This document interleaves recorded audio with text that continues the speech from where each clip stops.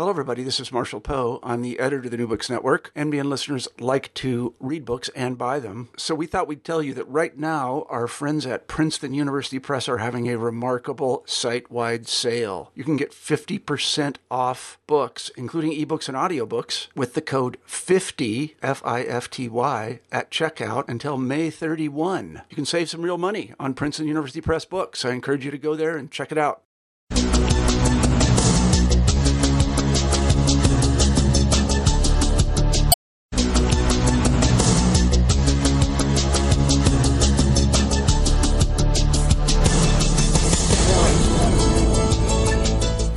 That's a hard-driving New York City TV news theme, inviting viewers into a fast-paced world where journalists tell their dramatic stories. Hello, I'm Laura Landon, and today on the New Books Network, we meet one of the best-known New York City TV journalists, Marvin Scott. I'm Marvin Scott in Washington. Marvin Scott reporting from Israel. I'm Marvin Scott on the bridge of the USS Alexandria. As much as I'm harnessed in here, I'm feeling my body lifting. There goes my glove. I'm a storyteller, and over the course of 50 years, I feel I've told, probably in excess of 15,000 stories. I've interviewed in excess of 30,000 people. What an incredible ride.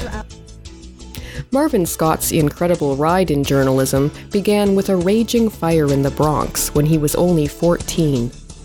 And I had a dream of being a reporter. I grabbed my camera and I took a picture and I sold it to the New York Daily News. I was hooked.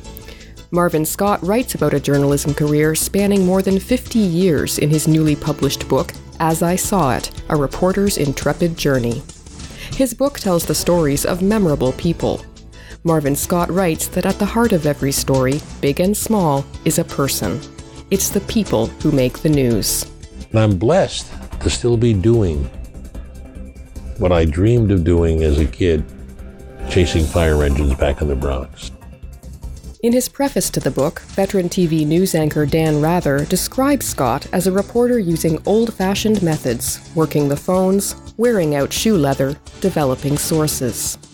Those methods and his skills as a storyteller have won Marvin Scott 11 Emmy Awards, as well as an induction into the New York State Broadcasters Hall of Fame. Marvin Scott is currently the senior correspondent for New York's WPIX-TV. Along the way, he has written for the New York Herald Tribune and Parade magazine. He has worked as a radio reporter for the Mutual Broadcasting System and has served as a television anchor, correspondent, and producer at broadcast outfits such as CNN, WNEW, and WABC. His book, As I Saw It, tells 26 memorable stories, including the horrors of September 11, 2001, a day that Scott calls the worst in American history. We reached Marvin Scott at his home in New Jersey. The interviewer is Canadian journalist Bruce Wark. Well, Marvin Scott, thank you so much for joining me today on the New Books Network. Bruce, it's good to be with you. Let's begin with your vivid chapter remembering September 11th, 2001. What happened on that memorable day as you struggled to cover the events? Well, I was sleeping late that day because we had the New York mayoral primary that night and I was working a night shift. I was jostled out of bed by a phone call shortly after 9 o'clock, and it was my daughter. Incoherent, telling me a plane had crashed into the World Trade Center, and I thought I was dreaming. I didn't register immediately. I said, "What?" I turned on the television set and saw it all unfolding. I immediately tried to reach my assignment desk. The phones were dead. It was sometime later I reached my wife in the city on her cell phone, and she managed to connect me with my assignment desk, and they told me to go to a triage area. And I said, this is the biggest story of my career. I'm not going to a triage area out in New Jersey. I'm coming into the city. Well, that was my intent. It was very difficult getting into the city. I passed the checkpoint where the police officers knew me and they saw my credentials. They allowed me to get to the ferry. I live just across the Hudson River in New Jersey. And I tried getting on a ferry, and they would not allow me. They said, basically, the city is closed, and any credentials I showed did not help. while I was at the ferry, I saw a small powerboat nearby at the gas dock. I charged over there and I pleaded with the owner of the boat to let me aboard to get across to the city. He knew who I was from television. He said, "Sure, Marvin, come aboard." Well, we got across the river, and the graphic of seeing the white wake behind the boat and the black cloud coming northward as we got across. I was expecting to go down to ground zero, but when I finally got to the studio, I was pressed into the studio because one of our anchors was on vacation and the evening anchor was filling in, so someone had to fill the slot, which he had been on the air for many hours. And I sat there for 8-10 hours. I lost track of time, just talking to people and talking to our reporters in the field. And it was a situation, Bruce, unlike any other I had been in my career. I wasn't just covering a story. I was actually a part of the story because this was in my own backyard. And here, this was tragedy. We had no idea at that moment how many people. It could have been with thousands, over 10,000. And I remember talking to family members who were looking for loved ones who were lost and they didn't know where they were. And I remember there was one moment where I shed some tears. It was spontaneous. I was not embarrassed. I remember wiping a tear from my cheek while I was interviewing a woman who told me her husband was a survivor, that she was confident he would be home for dinner, when I knew that was unlikely. He was on the top floor at the restaurant Windows of the World, and there was no way people who were at that location could have survived. It was difficult speaking to loved ones as they talked about their husbands, their daughters, their fathers, their sons. And the flashback was the time I had lunch with my son and daughter at Windows on the World, and so many pictures I had taken. And days later, I was rummaging through my photo file, and when I came across the picture of me and my kids sitting there, I just burst into tears at home, in the privacy of my home. It was there but for the grace of God. It was probably, I have to say, the toughest assignment I ever had. But also it was an important one, because as reporters, we're informers, we console, we educate, and people just were crying out for information, anything we had. There was so much speculation. And it was maybe a day or so after we all said, let's stop using the video of the planes crashing into the buildings, because it was just so painful. It just was a dagger through your heart every time you saw that video. And we eliminated that. So that was September 11th, 2001. It was an awful, awful time, and the worst day, I think, in American history. Now, you've been a journalist all your life, more than 50 years. When and how did your career begin, Marvin? Well, I can honestly say my career was ignited by a fire. I was a 15-year-old kid. Actually, I think I was a teen at the time. At home at 11 o'clock at night, watching television. And I certainly heard sirens, fire trucks racing by. I looked out the window, and night had transformed into day. There was this raging inferno around the corner from my building in the Bronx where I grew up. And I was a photo bug. I had a passion for photography. It was my hobby.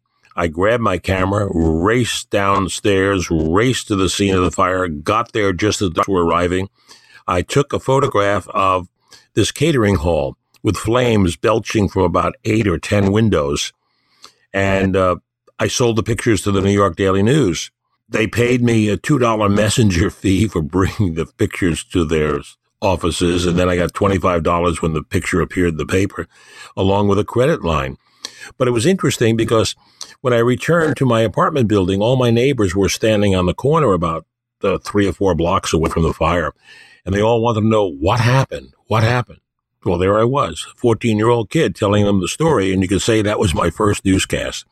I found a certain an excitement being at the scene where something was happening in it. And I continued with my photography, and I sold pictures to New York newspapers. A year later, I managed to get into an opening night of the circus where Marilyn Monroe was to ride a pink elephant. It was her first public appearance after her divorce from Joe DiMaggio. And I sold those pictures to a magazine. So I was bitten by the bug of being at the scene of events, good and bad. And I studied journalism at New York University and got my first job as chief cook and bottle washer at a station in Charleston, West Virginia. That was an experience, really got my feet wet. And the rest you could say, Bruce, the rest is history. Right. Well, you write in your book that at the heart of every story, big and small, is a person. It is the people who make the news and the journalist who fashions the words that communicate their stories. We are simply the storytellers. And absolutely. Yeah, and in your book, you tell a fascinating story about Charlie Walsh. How did that one go? Charlie Walsh, the everyman. He carried out, I think, the fantasy of many people. The bank, his bank, made an error. They credited $100,000 to an account that had $1,200. He was destitute. He had lost his job working for a financial company where he was a clerk on Wall Street. He had a foreclosure on his house because he hadn't paid taxes. So here he looked at it, and then he thought, well, it was a mistake. So he did bank every opportunity to catch the mistake. He went to the bank, he withdrew some money within his $1,200 range, and he asked the teller, the days before the ATM machines, he asked the teller, was his balance correct? Yes, Mr. Walsh. Yeah, you have $1,000 there. He went home and he started fantasizing. Was this some gift? Was something? But he waited. He didn't touch that money. He waited till his next bank statement came through. And still, it showed a balance of over $100,000. Went back to the bank, and they still confirmed it. After a while, I think about a month later, he started to withdraw money. Over the next 3 or 4 weeks, he withdrew all but $86 in change, to which I asked later on, why'd you leave the $86 in the bank? And he said he didn't want to close out the account. He bought a $5, no, first he had a little case in which he put the money. Then he changed it into a $5 vinyl bag he bought at Woolworths. And he started traveling cross country. His goal was to go out to the Pacific Northwest and open a mom and pop store, a candy store. He took off. He bought himself a used Ford Fairlane, one of the bigger expenses of his odyssey. And he went cross country. And the story, it was an incredible story of a man who was frugal all his life, remained frugal on lamb, with over $100,000 in cashier's checks and cash in his vinyl bag. And he had situations along the way. Biggest situation he had when he got to Las Vegas. This was the greatest expense. He decided to hire 2 prostitutes. I think cost him $300. And he hadn't been with a woman in many, many years. He was very self-conscious, didn't know what to do, and the women put him at ease. And that was probably the greatest thing he did on this trip. Eventually, he was caught. He tried getting false identification as he traveled, and that was difficult because he still had New Jersey license plates. Eventually, he was caught in Portland because of his frugality. He parked his car on the street at a time police were testing a new onboard computer system, and they saw an out-of-town plate. They typed in his number, and tilt, and there it was. It was a guy who was wanted by authorities back in New Jersey, and Charlie came back to New Jersey, was arrested. There were editorials in the paper. Let this guy get away. He didn't hold up the bank. He wasn't a John Dillinger. They wanted to make him the Grand Marshal of the St. Patrick's Day Parade. So Charlie went on, and sadly, about a year later, he had cancer and he passed away. That was Charlie's story. Incredible story. Yeah, quite a story. A story from an unemployed guy who becomes a celebrity because of a bank error. He became a celebrity. He was a hero.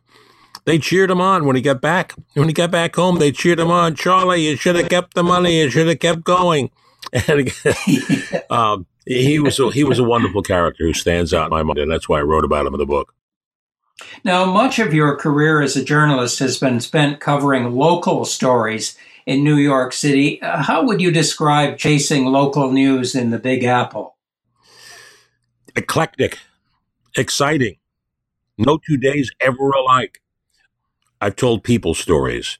It could be from something light to something heavy, to covering, as I did recently, a home invasion in Brooklyn where an elderly couple was tied up, and the 91-year-old husband succumbed to a heart attack as he fell to the floor, and they just made arrests in that case.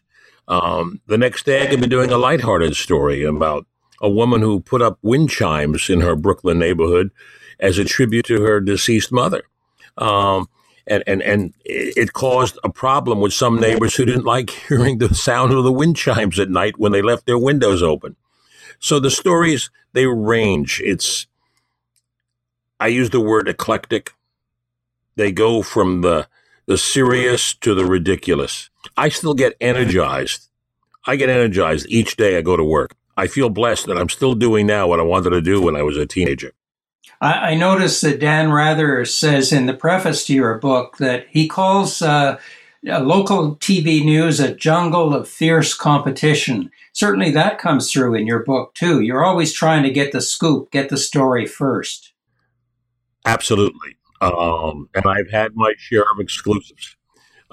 I talk about the agony and ecstasy of exclusives. Going with the information, making certain I have trust in my sources. I must have at least 2 sources for every story. However, I do tell in the book on the one occasion that I had one source, but it was an unimpeachable source. And my news director would not allow me to go on the air with it without another source. It was when we had Osama bin Laden, and the report came out on a Sunday night that the president was going to make an important public appearance on television that night, something dealing with national security. And the rumors were that it had something to do with Osama bin Laden. I reached out to some of my sources in Washington, one in particular, who was not on a call with the, quote, White House. He was one of the people who was on the phone with the president. And I knew that because of his position. I called him on one occasion, and he couldn't tell me anything.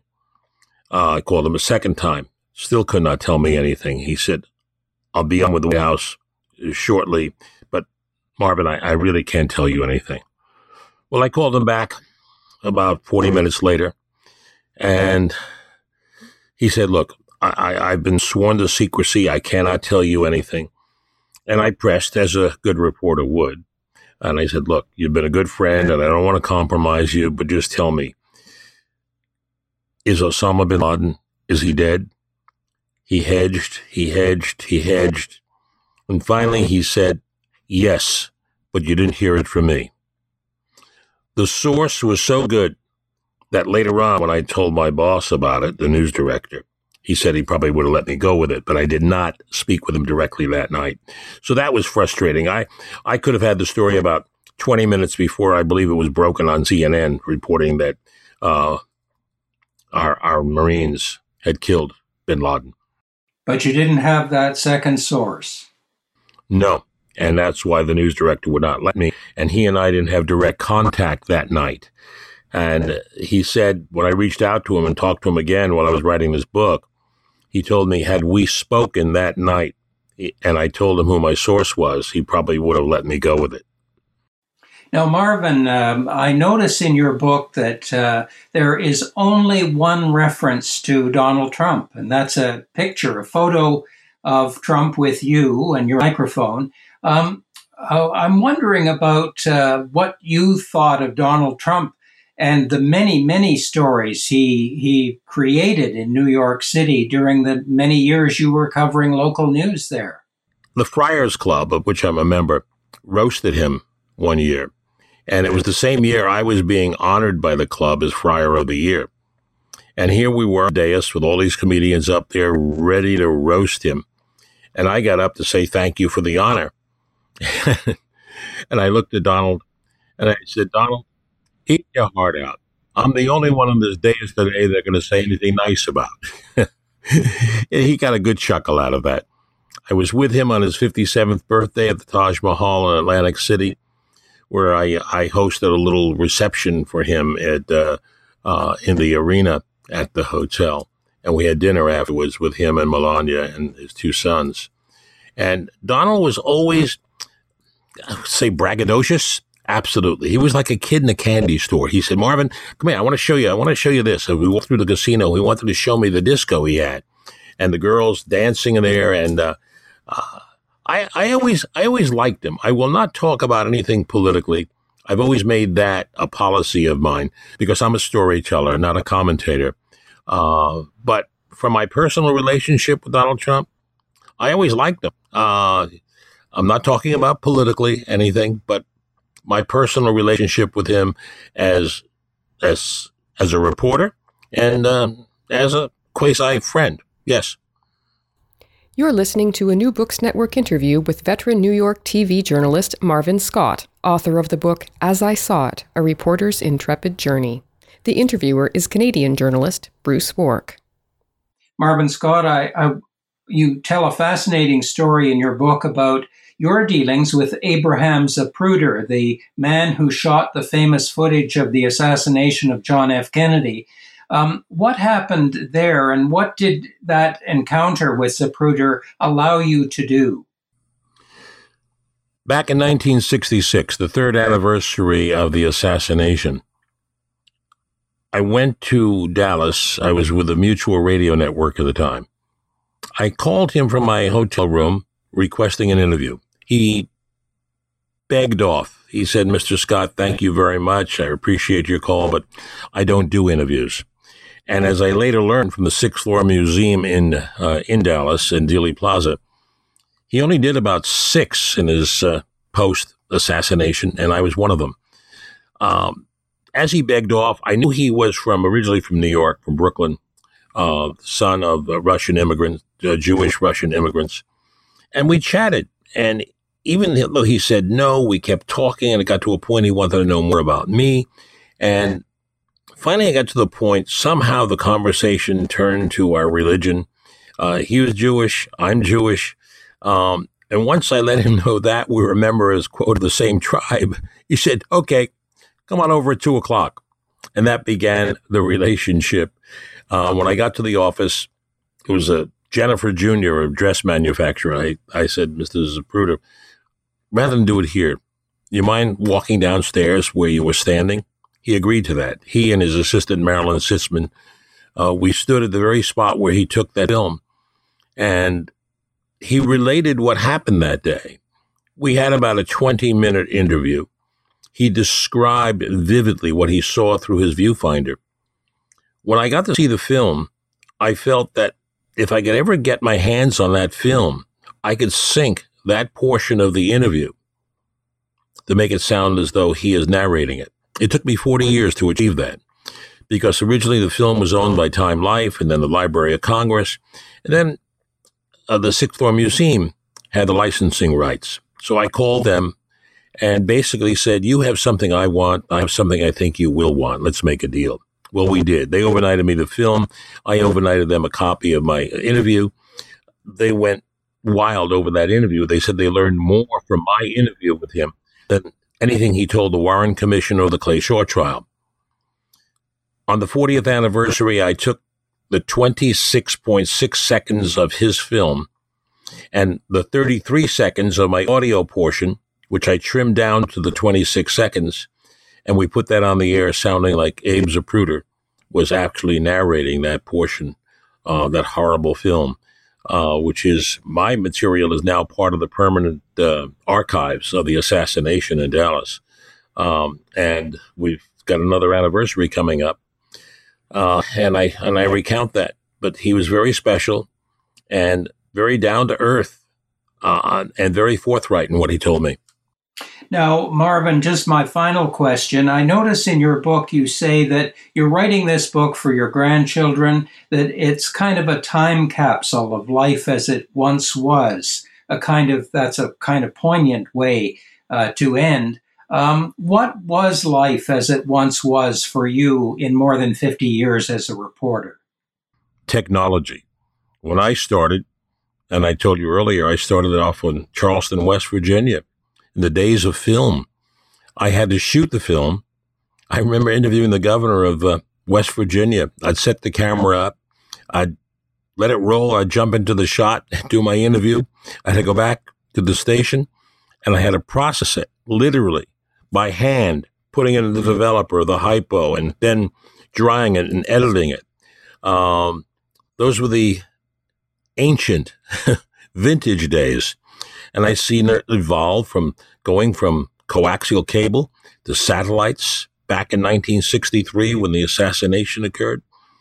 We had film and we didn't have the instant access we have today.